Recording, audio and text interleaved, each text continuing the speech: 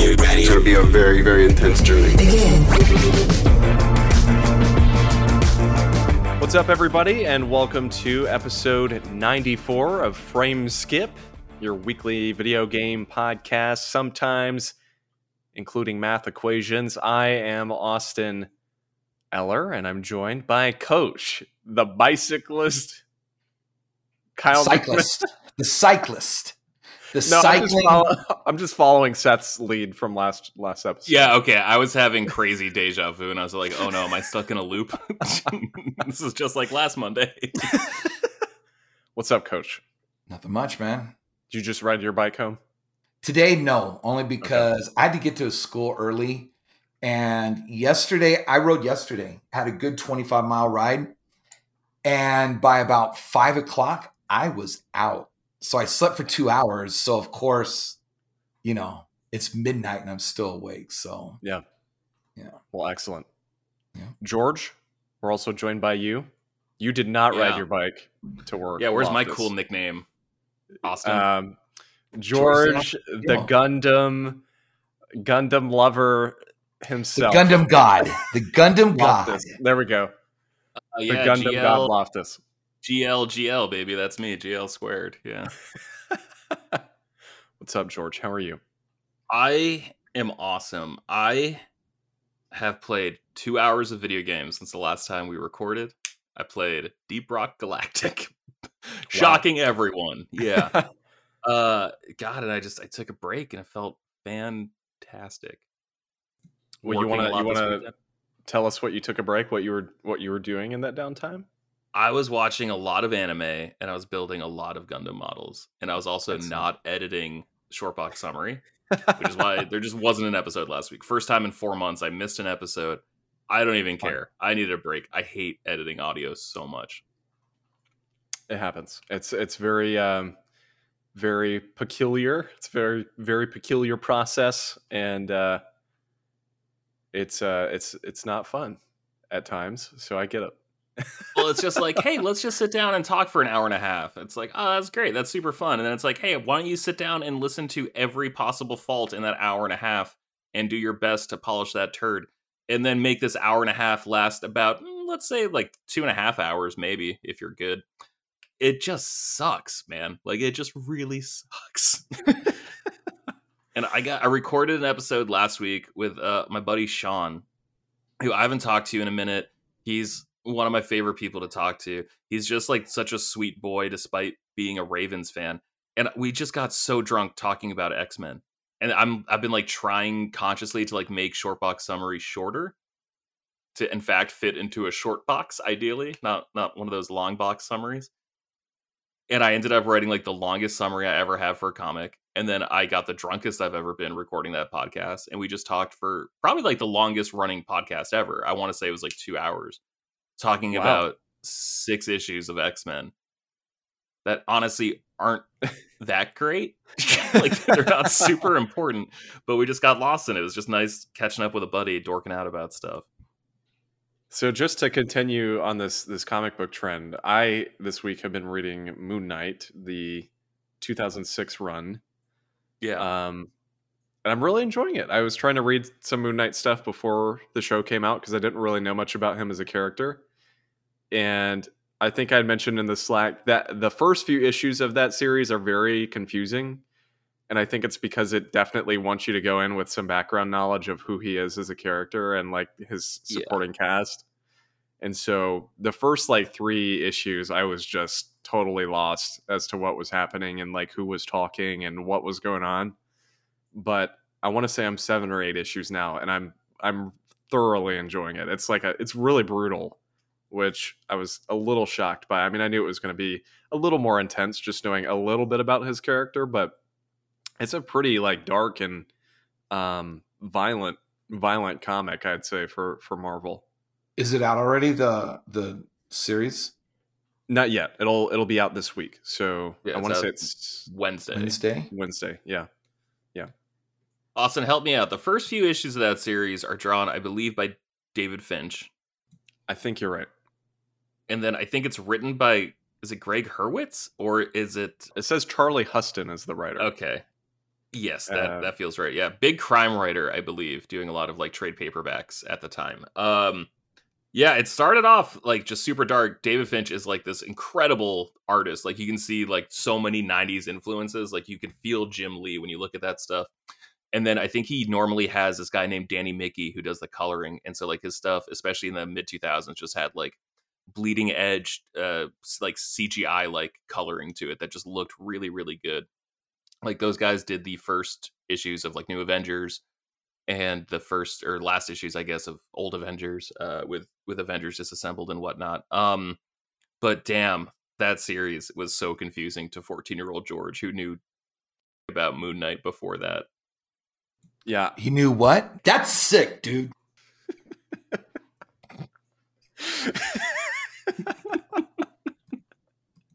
Well, anyway, yeah, no, it kind of lost me at the start. So I think at some point I'm going to have to figure out like the lead up to this, because I am at a point now where I think it's issue 6 is where it starts tying into Civil War, but it's only slightly. It's like people start showing up and they're like, hey, like, buddy, you should probably register type situation. Oh, wow. And nice. So it's understandable for me because I at least know like the overall plot of Civil War. I've never actually read it, but I know the idea and I know the overall plot. So it hasn't tied in enough where I'm like, okay, I don't get what's going on. I think from what I can tell, he kind of stays on the outside a little bit. It's super confusing too, because unless I'm mistaken, Moon Knight also has a tie-in with like the epilogue of Civil War called Casualties of War. And it's not confusing that he was in that. It's confusing that he's one of like 4 series to like have that banner on. It's like that, like a Punisher comic, which I guess kind of makes sense given where the story goes. But I hate that era of Punisher so freaking much. Right. Very, very confusing. But also, oh my God, that's why I made Shortbox. That is just such a cool time for comics. I love that era. And the last thing I have to say, because I know this is not a comic book podcast, but this is like, I really haven't been gaming much the past week. So this is going to be my big thing for the show this time. I had brought this up to you, George, about, a while back when Black Widow came out, the MCU film, you had kind of talked about how you thought Taskmaster kind of sucked in the comics. 100%. Yeah. Kind of wasn't a great character. And I've never read anything with Taskmaster in it before until this series. And George, Taskmaster sucks. It took a minute. Like what happens with these characters is, and like these storylines that get brought up like years later, it's like a character comes out and they absolutely suck, right? Like they're just not cool. Like they have a cool costume or something, whatever, but like they never have anything like really cool materialize with them. And then someone who was a kid when that happened grows up to be a comic book author, and they're like, that was the coolest freaking guy I've ever seen in my entire life. And then they just completely reinvent the villain and like steal them, basically make them their own, and then like reincorporate them. And so this era of Taskmaster is atrocious. It's so bad and so dumb. I think we're now getting into the era where like writers like Donny Cates and like what's the other ones? Like Al Ewing and a bunch of other authors are just like, no, this is actually like kind of a cool guy.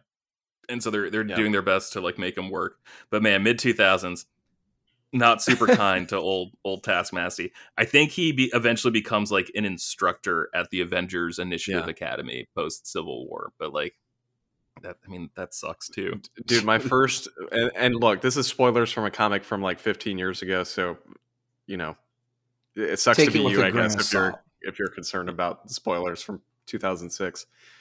But no like one read it back then. No one read it back then anyway, so don't worry about it. My first like experience with Taskmaster in the comics is he shows up, acts like he's gonna beat the crap out of Moon Knight, and then some random lady shoots him in the face with a revolver, and then an old butler like shoots him with an old like pirate shotgun weapon.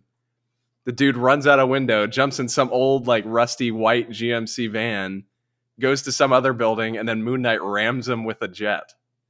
It's like, dude, this guy sucks. New York is harder than Taskmaster. Yeah. So, anyway. He was cool in Spider-Man in the game. Yeah, he was cool in the game. I liked him in the game, actually. And he's got cool powers and a cool costume. Yeah. And you know what we need more of in the Arkham universe as far as games is we need a Deathstroke game. like bad.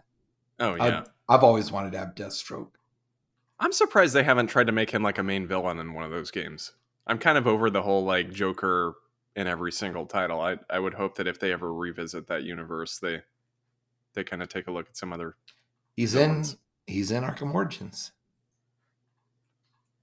I never played Origins, I never played City, and I never played Night. I've only played Asylum. You've never played Arkham City? Arkham City came out 2 weeks before midterms, or like a week before midterms. October. It was like that and like Uncharted 3, like my senior year of college. Yeah. So I grabbed it. I played 2 hours of it, which to me, like, I don't feel comfortable saying I played that game. I played an extended demo, right? But my favorite Bat character is this woman named Cassandra Cain, who is Batgirl. Does she is that name familiar to any of you guys? Does she show up in the games? She is the coolest freaking comic book character I've ever seen. And her character is really interesting because she's like mute. So like she can't speak in the first couple years of her like appearances. And so her comics are like mostly silent. There's like maybe 30 words spoken in each issue. And it's usually by other characters to her. But she's like the daughter of Lady Shiva and I think his name is Kane, who's like they're the two most powerful assassins like in the world. Like they're the two greatest assassins for men and women, and they conceived a child who was raised by Kane, who then they made to be like the greatest hand-to-hand combat fighter in the world. And like she regularly kicks Bruce Wayne's ass. Like she is hands down like the best melee combat fighter in all of Gotham, if not all of the DC universe. Can she like, take out Damian? With her like eyes closed. Yeah, she's so cool. Oh, wow. Yeah. Not Damian sucks. I hate Damian. I like him. I can't stand that little turd. No. he was a little turd at first, but now he's grown on me. I will admit he's gotten better 1,000%. I like him so much more now than when he was first introduced. And like that was by design. Grant Morrison, great writer, knew what they were doing. But like, man, I miss Tim Drake, and Tim Drake just got the shaft as soon as Damian showed up. I mean, that's the same thing with Ahsoka too. When she first came on the scene, everyone hated her. Yeah. Right. And it took about half a season. Yeah, no. God, she was so cool in that show, though. I saw a movie this weekend that I should have watched in the early 2000s. Okay. What was it? Okay, so I'm very hesitant on not necessarily remakes, but when they take a series and they take it to the movies. But boy, was I an idiot for not watching it when it came out. But it's Miami Vice. Oh, the Michael Mann movie. Yes, I watched it last night because I'm like, it's the episodes are on Peacock, the original, the 5 seasons. They dropped them on Peacock, right? Yeah. So, and that was my jam. That was my 5th, 6th grade year, right? Was Miami Vice, watching that. But half the time, because it came on at 9:00 in either 9 or 10 in San Diego. So half the time I wouldn't make it. I'd fall asleep before it even get on. But and I when it came out, when it was original, I'm like, nah, I'm not gonna watch this. This is probably just some joke, right? But man, from beginning to end, that was such a good movie. I have never seen it in one sitting. I remember the angriest my high school girlfriend ever got at me, because like I didn't have my license the first like year we were dating. And so I begged her to drive me to town so we could see Miami Vice. The only time it was playing was at 9:45, and that is not like a short movie. And she had to work the next day, and we had no idea how long it was. So I was sitting there. I fell asleep in the middle because I was like exhausted, admittedly. I fell asleep for 5 minutes. Just 5 minutes. Please calm down, coach. Stop looking at me like that. It was 5 minutes. Sorry. And then, then I was on the edge of my seat for like the rest of that movie. I still don't love it as much as other Michael Mann movies. I rewatch it like once a year, waiting to get there. I still think Last of the Mohegans or Heat are like probably his best movies. But that movie's like really special. And my girlfriend was like livid with me for like dragging her to that movie that she said is the worst movie she's ever seen at the time, that it was so long that she had to work the next morning. I don't really care. She was cheating on me the entire time we were dating. So that worked out great. But God darn it, what a movie theater experience that was, despite falling asleep for 5 minutes. We were sunburned. Like we were out on the beach all day. We were sleepy. You know how it is. It's a summer. Also, coolest trailer I remember in high school when that came out, because it had the like the Linkin Park Jay-Z mashup.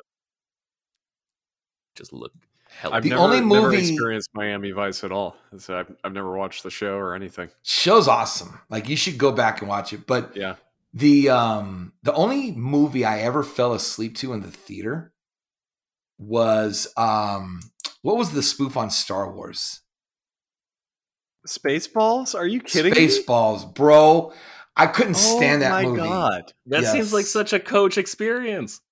No, it was in high school, and we all went as a group. And there's like 10 of us, I remember, and I was out. I thought so the do only you like it funny- now, or do you still not like it? No, I mean I don't. Okay. I haven't watched it since then, Wow. right? The only funny part was when his ship stopped and he went forward and like hit the beat. The you didn't like comb the desert? You didn't like you weren't a fan of that? no, I wasn't feeling that. Man, Elijah okay, that's loves crazy. combing the desert. He is screaming into his headphones right now at you, Coach. It's his favorite film moment of all time, I hear. Just So, wasn't Coach, feeling it. Speaking Yes. of things you're feeling, I hear you platinumed a game this week that is Number- a very good game. Number tree. Talk So about yeah, it was getting close, right, to the end of March. And so I had to at least, of all my gaming goals, I got to at least do one, right? At least meet one of them. So I think this is one that I can, which is Platinum Quarterly. So when I realized, okay, there was 4 puzzle pieces and 2 of the whatchamacallits. Well, you didn't say the game, Coach. You didn't name the game yet. Astro's Playroom. Ooh. So there's 4 puzzle pieces and 2 Like speed runs? no, there's 2 like they're not puzzles, but what artifacts. Gotcha. So once I saw like, okay, it was pretty easy. I mean, it was good. And I thought the boss battle at the end was fun, right? It was really good. The T-Rex one, yeah. Yeah, it was just it was fun picking up all the artifacts. Like, oh wow, this is really cool, right? So I had a blast playing it. Like I really did have a blast.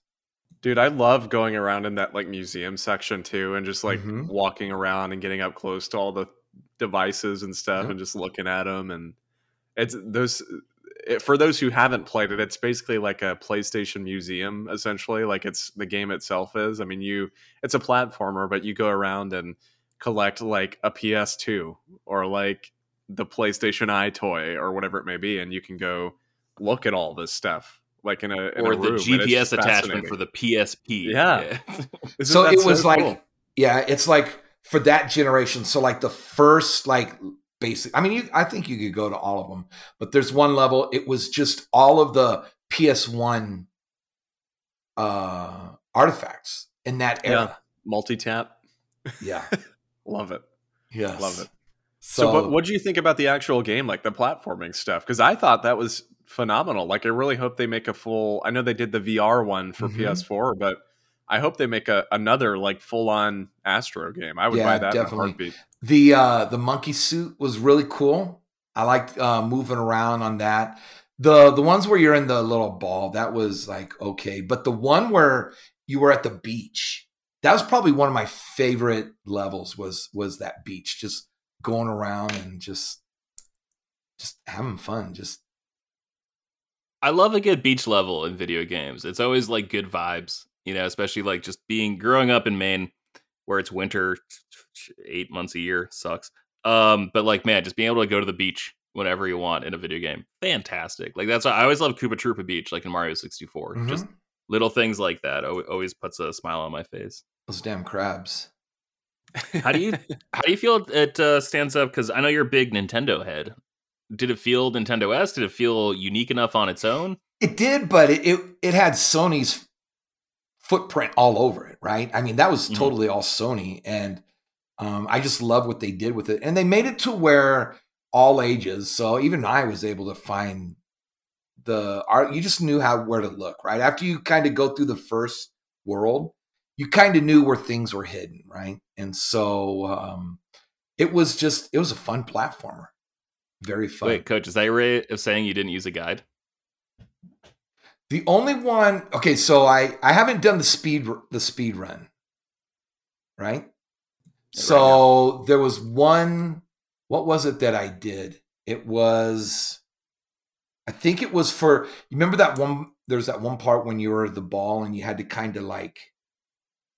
You had to go to the side where there's no. Oh yeah. So I just kind of looked and see how they were kind of like. Yeah. But for the most part, actually, no. I didn't use a guide for Spider-Man or Miles Morales too. I got into those games like super deep. Yeah. So there's only, and now I'm playing. I'm getting the platinum for Republic Commando. Oh, nice. So yeah, so I'm over half of the trophies, but there's one that I'm probably going to use a guide for. The only one I'll probably use a guide for is in the first Geonosis level. You have to go through this area where all of the what were the flying bugs called? I forget what they're called. The Genosians? Yeah, but there was something else. I wouldn't they called something else though. But like anyways, the Elite Guard or whatever. Right. Like so you go in that underground tunnel and you have to. Oh, the eggs. You have to kill. Yeah, you have to kill all the eggs. So I want to see how someone like approaches that, and then I'll kind of check it out. But so far, it's like it's the trophies are easy. You know, once you look at the on the PlayStation, you know how they give the brief description. List. Yeah. Yeah. So. Well, that's awesome. Yeah, I platinumed that as well after I got my PS5 and great platinum, and I mean it's again just a fantastic game. But George, I was going to ask you because I think you're the only one of us. You have a PSVR, right? I do. I'm missing a component to it, so I haven't been able to plug it in yet. But you're going to ask if I played the Astrobot VR? Yeah, I was going to ask you if you played that one. I did. That game is great. Like that game's super super fun, and it's very very much in the same exact spirit as Astro's Playroom.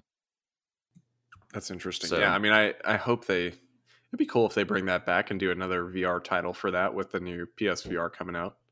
Yeah. It kind of reminded me of, remember Luigi's Mansion for the GameCube?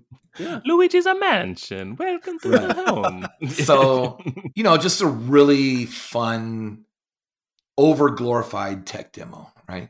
Yeah.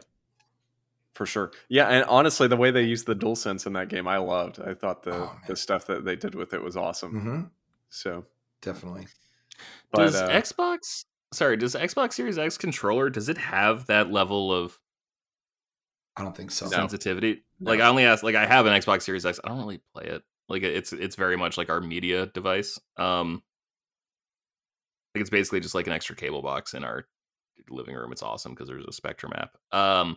But like playing Forza, like I felt like there was like some stuff just not quite as to the level of they have the haptic triggers like a little bit. Like there's some extra, I don't know what they call it, but like the Xbox equivalent of like HD Rumble or whatever for the triggers. But that's it. There's like really nothing different about the Rumble within the grips or anything of that sort. So no, the DualSense is quite a bit more feature filled compared to the Series X controller. So cool. Yeah. So that all you've been playing, Coach? I guess you said that Republic Commando. That's cool. I'll have to jump into that at some point. I've never played that game. And then so awesome. This is when I'll probably start getting deep into Fire Emblem Awakening. Nice. But now's the time, I think, to get these 3DS games, man. Oh, they're already going up. They're already going up. Bro. It's ridiculous. Yeah. I mean, I was looking at is it Dragon Warriors or Dragon Quest? Dragon Quest. All right. So Dragon Quest, those are over $100 for the 3DS alone. Yep. It's like, nuts. Oh, Lord. Yeah. Which is amazing. I got those at like discount clearance from Best Buy for like $20. Nice. And I just don't have faith in Nintendo and their online with their retro systems, right? So I don't think we'll ever see these games again once the eShop for the 3DS goes away. I don't think we'll ever see these games again. I just don't see Nintendo re-releasing. I don't know. I don't know what Nintendo's going to do with the 3DS. There's so many games too. Like the one that I really need to buy before it gets even higher in price than it already is Kid Icarus Uprising, because I don't have my copy of that anymore, and I adore that game. And I really don't foresee them putting that on any other system, and I know it's going to shoot up in price. So. But don't you need that little stand to like really get into it? You don't have to. I never really played it with that when it came out originally. You can play it with. You're not a kid anymore, Austin. You're going to need that stand. Your hands are going to turn into. That's true. You're probably right. But dude, I love that game. It is so good.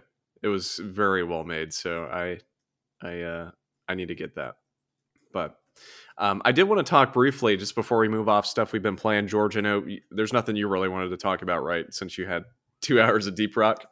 Yeah, I tried to play a little Pokemon today. Which just one? because Diamond and Pearl, like the remakes. And I've been trying to do that just because like I've never actually stayed like up to date on a Pokemon game with like mystery gifts. And so I wanted to try to do that with this game and treat it more like a season of Pokemon, if that makes sense. So I just did like some battles today. Well, I was waiting for like emails from work to like, you know, give me edits to do or whatever. And it's really fun, but like, man, it's kind of a bummer that like playing this game, how many of the Pokemon are from like the original 150. And so like my team is like, you know, I got my little Empoleon boy. I got my Shinx Ray, whatever that Luxray, whatever that Pokemon's called. And then I've got like Ponyta, Graveler, Haunter, which is like, you know, cool. And like I would never use that team in the original series. So like I guess like, you know, just based on what I've got, that's kind of neat. But yeah, it's a little disappointing just that like I kind of wish there was like more new monsters. Okay, I'm glad you brought that up because I have a question for you guys. Okay. Yeah. All right, so what's the difference? And I'll tell you why I'm asking this. What's the difference between the National Dex and is it the Soto Dex or something like that? The Sinnoh Dex? So the way I understand, one is like the region. And so it's like these are all the Pokemon that are available in this that are native to like the areas you can go to in the game. Okay. And then the other one is every single Pokemon ever. Because, and the reason why I ask is I think it is the Diamond and Pearl remakes that you have to have not the National Dex, but the other Dex in order to get Eevee. Yeah, you need to. It's cool though because you don't have to have every single one. You just have to have seen every single one, which is different, which is nice. That's a lot easier.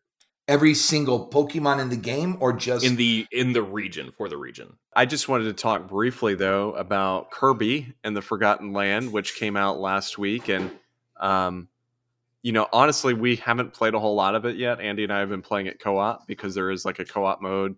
I will say the co-op mode isn't amazing though, because it's set up kind of like, you know, your basic Mario games, your 3D Marios, where there's one who's playing as Mario, and then there's a second person who's got like a minor role. Like in Galaxy, you had the person playing as Mario, and then one person had control of the pointer for the camera, and that was like all they did.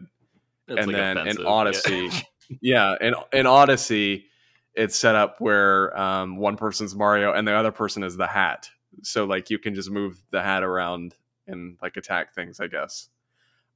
It's a little better than that at least, but in this one, the way it works is one person plays as Kirby and the other person plays as like a bandana Waddle Dee, and you have like a spear.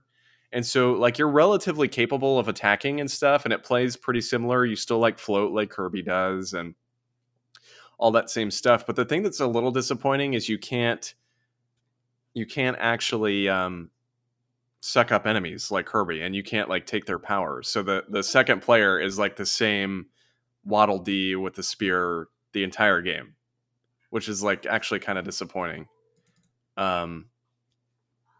But aside from that, it's been really no, hold on, sorry, we gotta talk about that a little bit more. That's BS, man. Like you're telling me like you're Nintendo, you're one of the most creative developers in the history of the entire medium.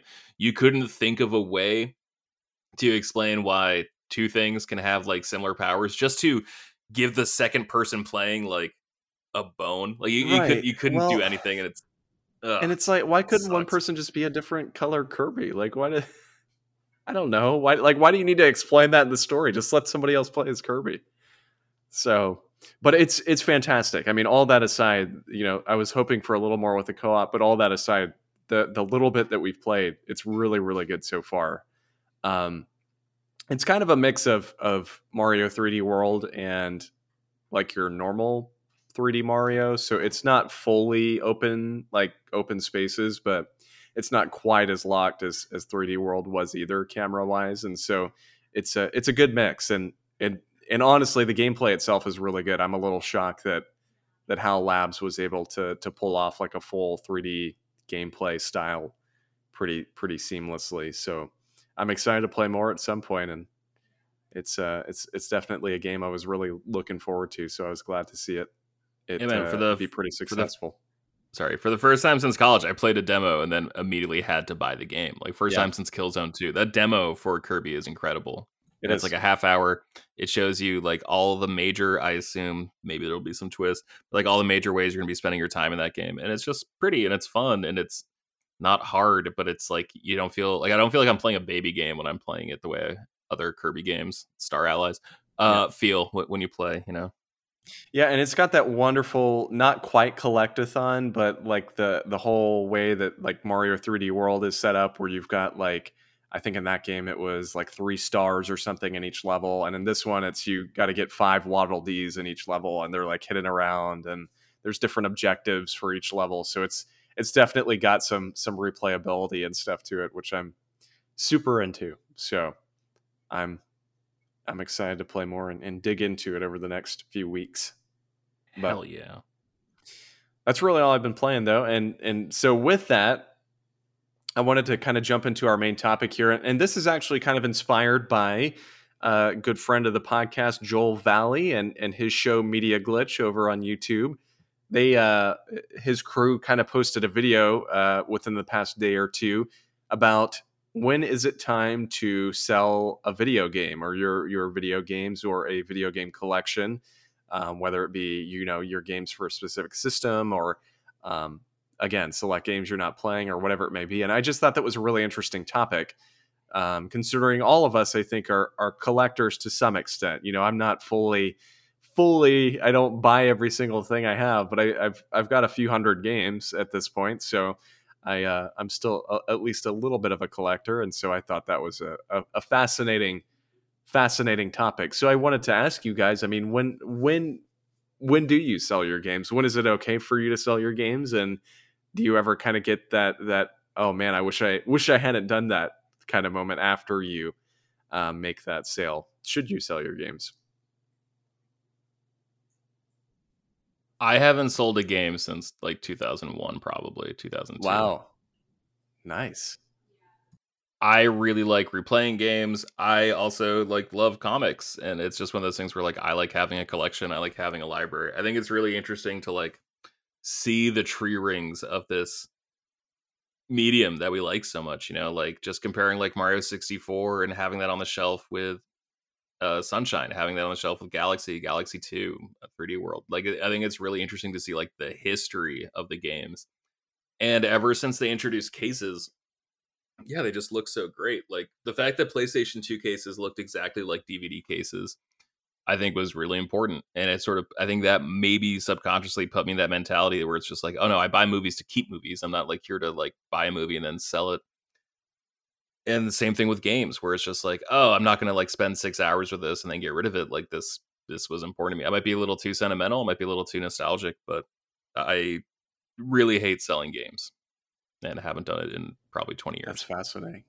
Yeah, I'm glad we had that viewpoint though, because Elijah, I think, is kind of the same mindset. I know he has a massive collection. Obviously, I'm sure he's got probably thousands of games at this point, and I know he never sells anything, but I mean, was it something that you knew at that moment, in the early 2000s, where you were like, all right, I'm stopping, or did it just kind of come up as a, hey, no, we're just not going to do it anymore?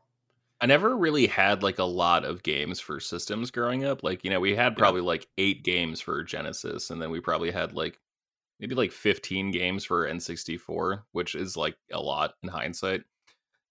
But then like something happened where like I only had like 10 for Xbox. I had like around this like a dozen maybe for GameCube. And then same thing where I just like never really like broke 10. And then I remember being under the influence of something with my roommate in college.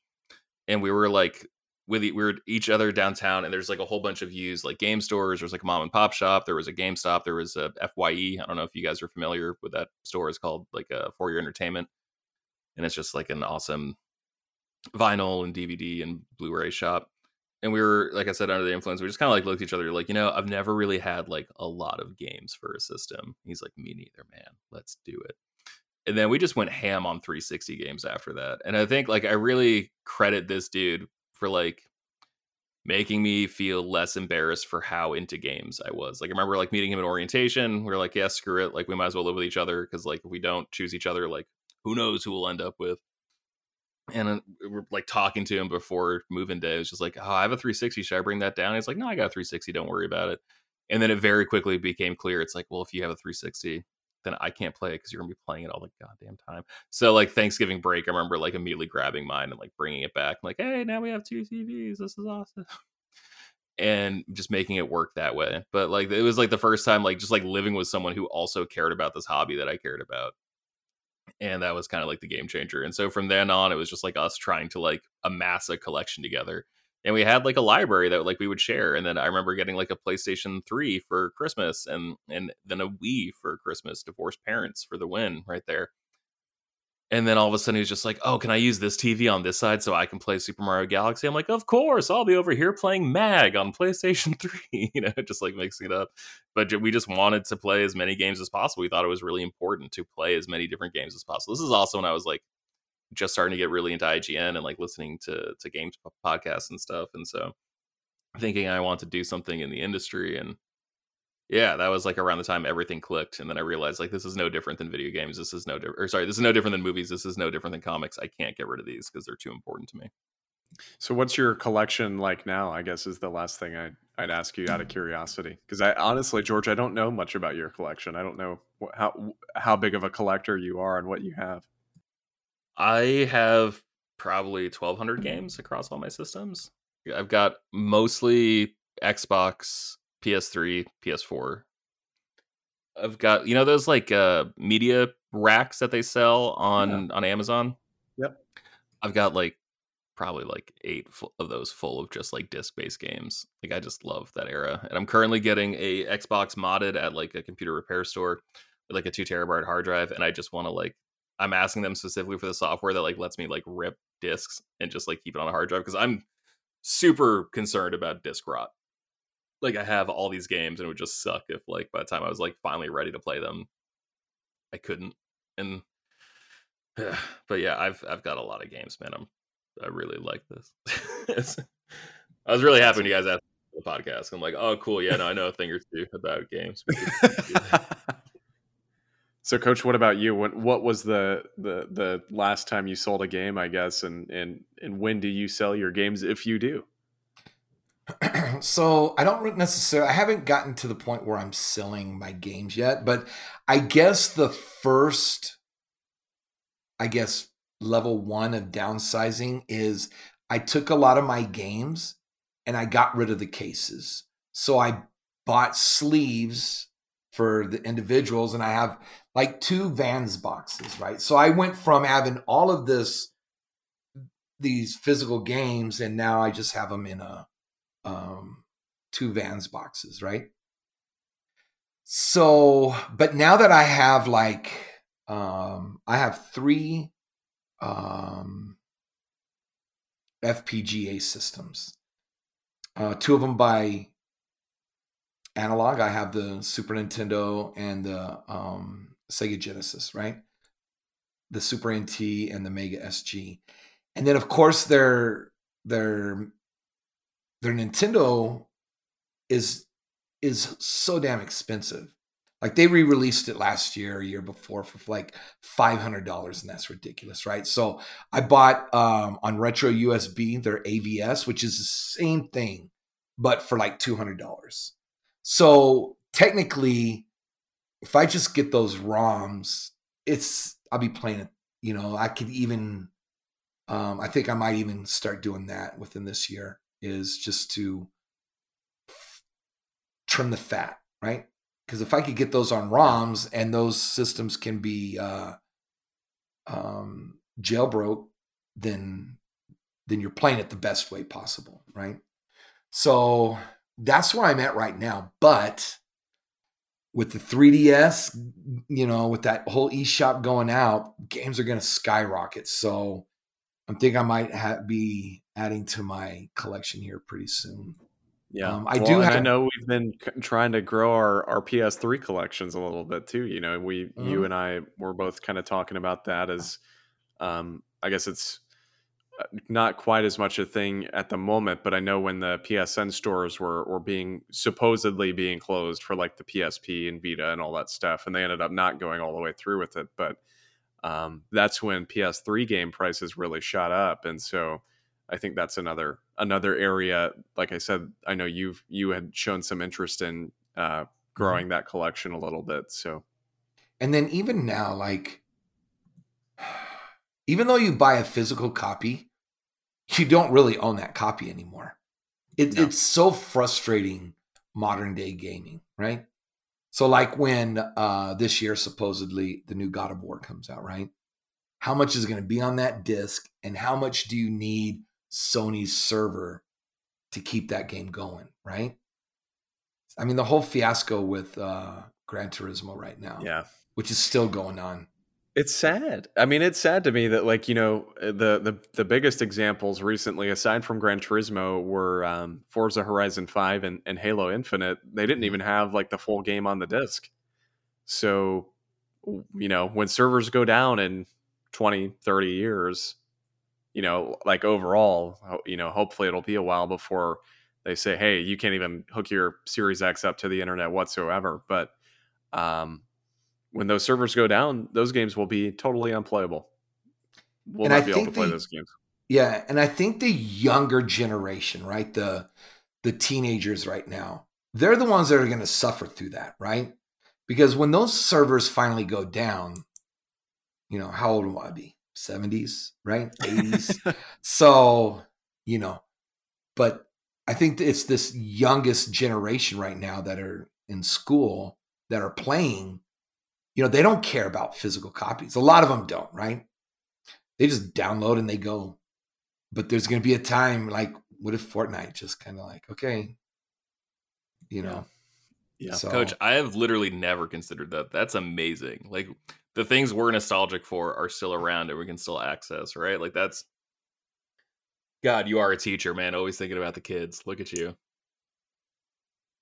Yeah. And the thing is like, they're really no different. Like when people, like we had our Fortnite in each of our own generation. It was just a different game. GoldenEye, baby. Yeah. See, there you go. It's just done differently. And every time there's that one game, parents freak out. You know, the ESRB ratings come out and media wants to make it seem like it's a bad thing, right? So wait, you were young enough when like that came out. I don't mean to make an old joke, but which like, one? The ESRB and like the Mortal Kombat like scare, right? Right. Did you have to do convincing to your parents that like? Well, that was like when I was finally like in my early 20s. Yeah, my early 20s. Because the big one, the big one was Mortal Kombat 2, I believe it was. Yeah. Because when you saw that pixel of blood, bro, every politician wanted to jump on that bandwagon that video games bad, you know? Yeah. But see, like my generation was Contra, you know, that was a big co-op. That was really the first true co-op game, you know? Mm-hmm. But yeah, I mean, it's just so different now. And it's like, you got to be careful what you're going to be purchasing. You know, if you're just like one of the teachers I work with, right? Good dude. He bought the digital PS5, and he can't really bring his PS4 games over, but he's okay with that. He's okay with just getting them digital. Yeah. And then here we are, like, remember what it was like to really, how fun it was to collect, like 2012, 2011, like it was still like finding stuff in the wild, right? It was fun back then. It was good. And we were in a sense kind of like mini versions of hoarders, right? Where we just got what we could. We didn't really know about the game, but hey, it looks like, people are talking about it, right? Well, and like that was when I was like old enough to like have my own money and like not have a dad around to judge me. Because I was in college, I was like a sophomore, and I just remember like going down to GameStop and we're like, oh, let's look for a 360 game, and then it was just like, oh, hey, Metroid Prime is on sale for $5. Oh, well, that's like I've heard really good things about that game. I never played it when it was out, but yeah, let's check it out. I didn't play Metroid Prime until I was like 20 years old, 19 years old. And like in my college dorm room, because I brought one of my GameCubes down. I was just like, this is like one of the best video games I've ever played in my entire life. Like, and then like because that was such a good hit, it was just like, okay, cool. Oh, it's buy two get one free in the used section. Like, all right, Twin Snakes. I don't know anything about this. I'll grab that. Ooh, Melee. I didn't have that. My friend had that. We always had to borrow it. Okay, grab that. And they just had like original Xbox games, and I should have bought Marvel vs. Capcom 2 for original Xbox, but I didn't because I'm an idiot. But it was just, yeah, that was like the last time. I think the reason I care so much about that is just because like that is my favorite era of gaming. Early 2000s, Y2K era, like easily the best era. It's just, there's something so special where it's like, you could like taste the future, and like they were doing everything they could, but it just quite wasn't there enough. My favorite console of all time is still PlayStation 3. So like if I see a PS3 game that I've never heard of before, that's like a snap buy for me. I bought one the other day called like Magus because I'm like, I've never even heard of this game. Don't think I know this developer. Yeah. Oh, it's $12. Like, okay, yeah, I'll pick that up off eBay. So that's my sweet spot. But like, man, there's just like the Dreamcast, the PlayStation 2, the Xbox, the GameCube, like that little 4-person brawl between those companies was just like such a special era. And like, I miss being able to just walk into a store and find those games. I went to a used DVD store the other day, up in Bangor, Maine, which is like the nearest big city, and they had some games on display that were like their high price items. And let's see, I'm scrolling through my photos trying to get to them. All right, here we are. They had Paper Mario, the 1,000-Year Door. Guess how much that was? 120. 110.97. Jeez. They had Medal of Honor Heroes for Wii. I don't know why that one was behind the case. That one was $28.97. That That's game I feel like was $3.99 just a couple of years ago. Considered shovelware. Almost. We've also got guess how much these are all like original game art. Actually, the Paper Mario was the player's choice, so it has like that crappy yellow label on the binding, like on the spine. Guess how much Pokemon Platinum was? Oh, like $250. 180. 190.97. Wow. That is nuts. And so like with this Nintendo decision, I'm really excited about like the PlayStation equivalent to Game Pass. I think I will care about that in a way I just don't care about Game Pass. Like Game Pass to me is just like a demo program that I pay for, just because I just prefer the PlayStation ecosystem, which is funny because like the original Xbox is like probably my favorite console from that era. But it's so freaking sad that we're getting to the point where it's like, yeah, you can play your old PlayStation 1 games if you give me extra money every month. It's like, oh, really? Because like I remember when I bought this game from you on the PlayStation 3, and I just like gave you money and I owned it, and then you just took that back, and now that apparently means nothing anymore. So I gave you all this money, which was more valuable back then because inflation is a cool thing. But yeah, sure, I guess I'll just like rent these games from you every month. Like I just hate the current model. It sucks so much. Like, yeah, it's not good because I mean you're going to lose it at some point. It's going to go away. Mm-hmm. Yeah, and it's disappointing too because while we've got that going on, like you said, George, all those old games are going up in price. I was just looking on my Game Eye app. which is like a game collecting app. You can put in all your games, and it'll give you an estimated value based on like average eBay sale prices and stuff. And I was looking on there, and my copy of Gex, Enter the Gecko for PS1, I bought that for, maybe 3 years ago. I bought it for like $10, and it shows that it's worth $35 now. Wow. And that is not like I guess a decent amount of people played it, but it's not like a beloved PS1 game. So no, that game was pretty rough. Yeah. It just sucks, man. Like all this, like it really started. I started noticing this with basketball when they started adding like the sponsor logos to like the actual jerseys. Yeah. Like the Celtics, I think their first sponsor was like GE. So it'd just say like Celtics on the front, and then there'd be like a giant GE logo like off the top corner of it. And it's like, man, like I understand that like you make money this way, but like this is Austin, I'm sorry, 52 minutes where like this is lame. Like this is so goddamn lame. Right. Like I have to sit there thinking about like this sport that like I love. And every time I see Tatum do like a slick dunk, like I have to see like just a giant logo of some like electric company that like I don't care about. Yeah, sorry. And so it's like another thing where it's just like, oh, cool. Like because you want to extract more money from people every single month, I have lost every article of convenience I've ever had, and like what made me respect you in the first place. Like the fact that I can't just there's no reason we can't buy DS games on Switch. Like there's zero reasons that they can't make that work. Like put the screens right next to each other. There's minimal touch screen even capacity. if they don't do that, just make some adapter thing so you can turn the system sideways and make it vertical and have the controllers on the sides. Like that 100%. Yeah, do that. That'd be great. Like there's no reason for them to like not do this. And I feel like old Nintendo would have done this. Like the way they were like, like the e-card reader and like all this stuff they were trying out.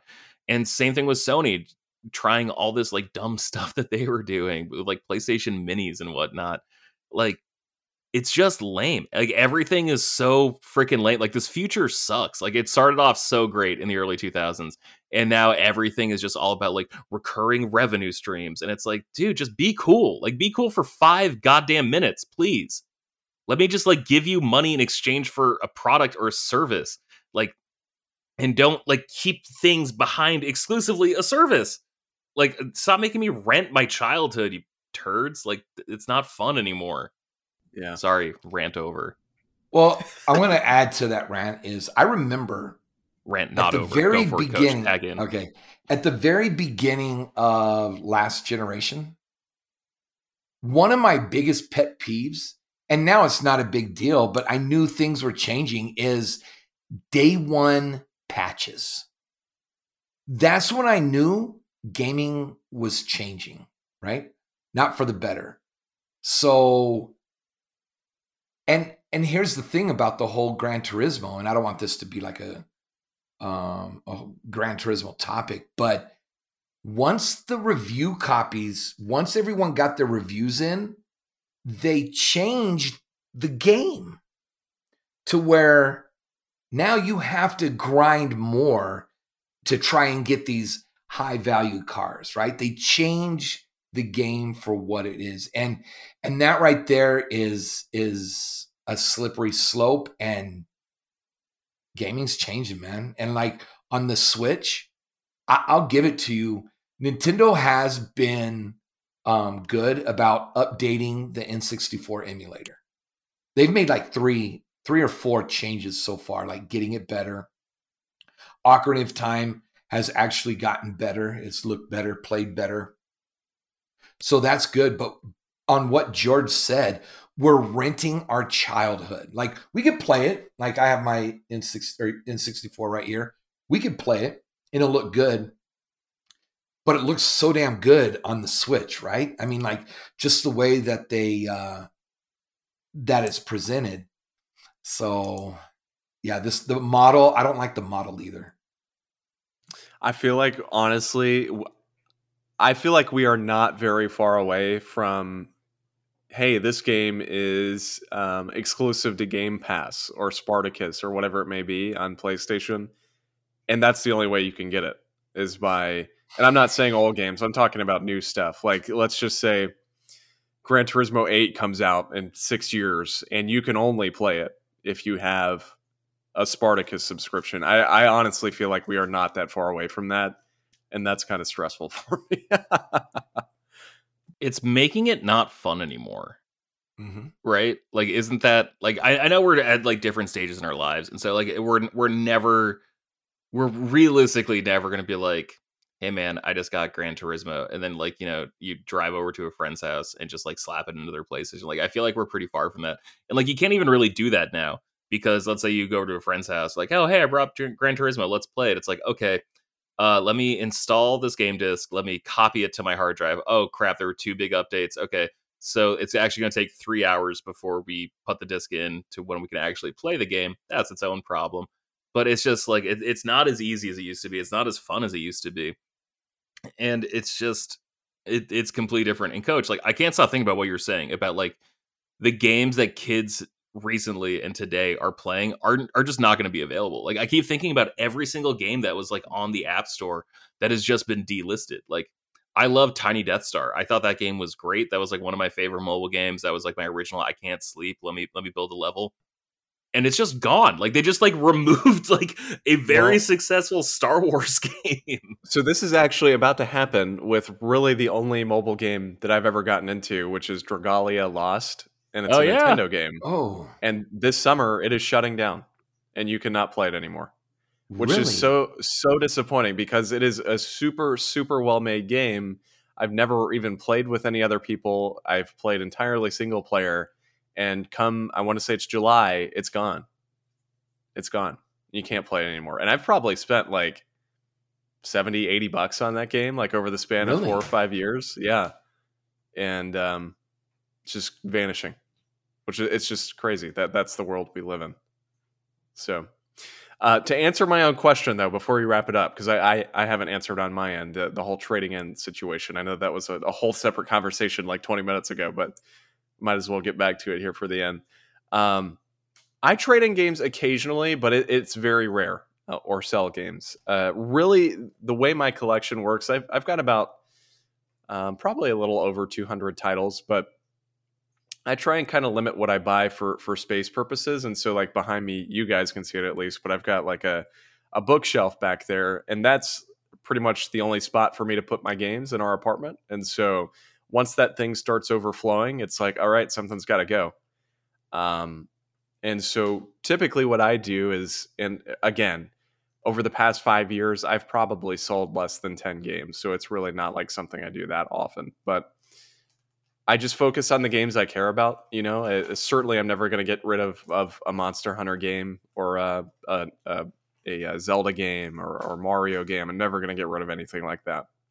But like a few months ago, I got rid of Dead or Alive 5 or something for PS4. I think it was 5. Whatever the first Dead or Alive was that came out on PS4. I was like, all right, really do not care about this game. I haven't played it in ages. I barely played it when I first got it, and so I'm going to get rid of it. And so that's kind of my philosophy. If it's something that I don't care about, a game that doesn't really matter to me, I have no desire to have like a complete collection or have tons of games just for the purpose of having them. So that's really the only time I sell my games, but that's kind of where I'm at. In my experience, if you sell games, you will eventually try to buy them back. I guess it depends on what it is, though, because like I have no desire to buy a Dead or Alive again, personally. But we'll just see about that, example. Austin. For example. But no, I agree with you. There have certainly been times, though. Like I sold my Platinum, Pokemon Platinum, when I was younger, like when I was in maybe freshman or sophomore in high school. Obviously super regret selling that. But you know, one day I'm at that point where one day I do have to get rid of this, right? I mean, I'm going to have to get rid of it sometime. So do I keep buying physical? Do I sell what I can? Like my Switch collection is just, I don't need any more Switch games, right? Says who, Coach? Says who? Right. And it's so tough. Like, but I've been like over the last, I think 18 months, I've been really good at, because we're all guilty of this, right? Or at some point we were, that we just pick up a game because it just came out new, right? Then I got good at waiting until like 6 months when it goes on in, and now it's like there's been quite a few games that have released that just don't pick up anymore because I know that I'm not going to play it for a while. So, like, for instance, Kirby, right? Kirby, like, do I need that physical? If I do buy it, do I really need that physical? Yeah. There's not going to be a lot of updates. So it's almost like if you buy that 1 terabyte card, you're almost okay to buy digital and just put all your games on the Switch digital, right? But one day we're going to be getting rid of all these. So, but there's ones I hold on to. I was just going to say, of the new systems, the only one that I actively like collect for is the Switch. I really don't buy anything for PS5. I think I have 4 PS5 games so far, and I've had my PS5 for, I guess, over a year at this point. And Series X, I haven't even bought a single game for. So I only Elijah's smart because he's collecting PS5 games, but he's like, I think the only thing he really cares about is getting all of like the limited run releases, which is like, okay, that's like the Criterion Collection equivalent of PlayStation. Like, okay, that completely understand that. I will say, sell your games if you want to, but like, man, you just never know. Like, I don't even want to tell you how much I bought into like Pokemon Black and White for last summer. I don't even want to say, but also like it is significantly less than what those games are selling for now. So like it was an expensive purchase, but like, it's not that bad. There was someone over the weekend on Twitter who said, I think buying comics and reading comics are actually 2 different hobbies. And I think that's so true for comics. I think that's so true for games. Because, like, I'll be honest, I'm looking over, I got my PlayStation 4 games in my office with me, which is funny because I don't have a PlayStation 4 in here. But I like looking at them, and I'm like, yeah, man, I played a lot of those games. There's a lot of games, like, still in shrink wrap. And to Coach's point, I did my best on PlayStation 4 to not buy games at launch. With Nintendo games, I don't really care about buying them at launch or not, just because, I don't care about waiting and just buy them at launch because they like never go on sale anyway. It's like, they never it's $60 now, $60 later, who cares? Donkey Kong Tropical Freeze. Yeah, buddy. And how? God. No, I'm not condoning piracy, but I will say there are other options, to what's happening to games right now. There are other options. That's all I'm going to say. I'm not saying what those options are. I'm not again, not condoning piracy. But if you don't like the current paradigm of video games, there's other options. What can you say? I mean, that's a good discussion there because to me, piracy is what you buy on the shelves and then, playing Switch games on your PC, right? Mm-hmm. But playing a ROM of Contra from the NES. But that's a whole nother discussion. Well, it is a whole nother discussion. And at some point, it's like is this a form of historic preservation? I mean, that's the real question, because you look at Nintendo and what they do and what Sony's doing, and even Microsoft to an extent, although I'd say they're the best ones so far at keeping their games on their new system. But it's like, man, they are really just letting their old games fall apart and not stay in the mainstream and stay on their new systems, and that's no good for anybody. So it's just weird because they were so good at it. Like, Nintendo was so good at it. You bought a Wii and you also bought an NES, you also bought an SNES, you also bought an N64, and it could play GameCube games and Wii games. So you owned ostensibly every Nintendo home console. And like, look at them now. And like, I understand the Nintendo Online system, like, that's great. But like, I don't want to pay that much money every year when I want to play 5 games. Right. Like, I just want my 5 favorite games, and then I want to like stop paying. Please let me stop paying. Sorry, Coach. No, you're right. I agree with you. All right, guys. So I think we'll wrap it up there then, and appreciate everybody listening, and send us in your thoughts about both, the state of gaming today as far as digital and physical, and where you see things going, and then certainly write in your thoughts on trading in games, selling games, what you think about it, what your collection's like, and kind of how you go about doing that stuff with your own games. So, of course, you can find us on Facebook, Twitter, Instagram, etc. Our @ is always at FrameSkipPod. You can write us in some questions at bit.ly/FrameSkipQ. That's bit.ly/FrameSkipQ. We're all on Twitter. George is at PurpleBird616. That's also where you can find his comic book podcast, Shortbox Summary, also down in the description below. George, what's next for Shortbox Summary? Give us a little tease. Oh no, there might be an episode next week. Who cares?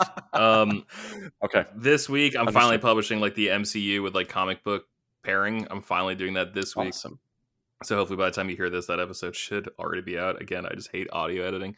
And then next week, Astonishing X-Men issues 7 through 12. That's a story called Dangerous, where the Danger Room becomes the center of attention. Well, there you go. So go check that out. Of course, you can find Shortbox Summary pretty much anywhere. I am on Twitter at Austin J. Eller. Elijah is on Twitter at Loco Lizardman. You can also find him on Twitch at Loco Lizardman. He streams there pretty frequently. Again, link down below in the description of this episode. And then Seth is on Twitter at Seth the 90s Kid. So we appreciate you listening, and go follow all that stuff and listen to George. Go watch Elijah's streams, and we will catch you next week. Thanks, everybody. Smooch.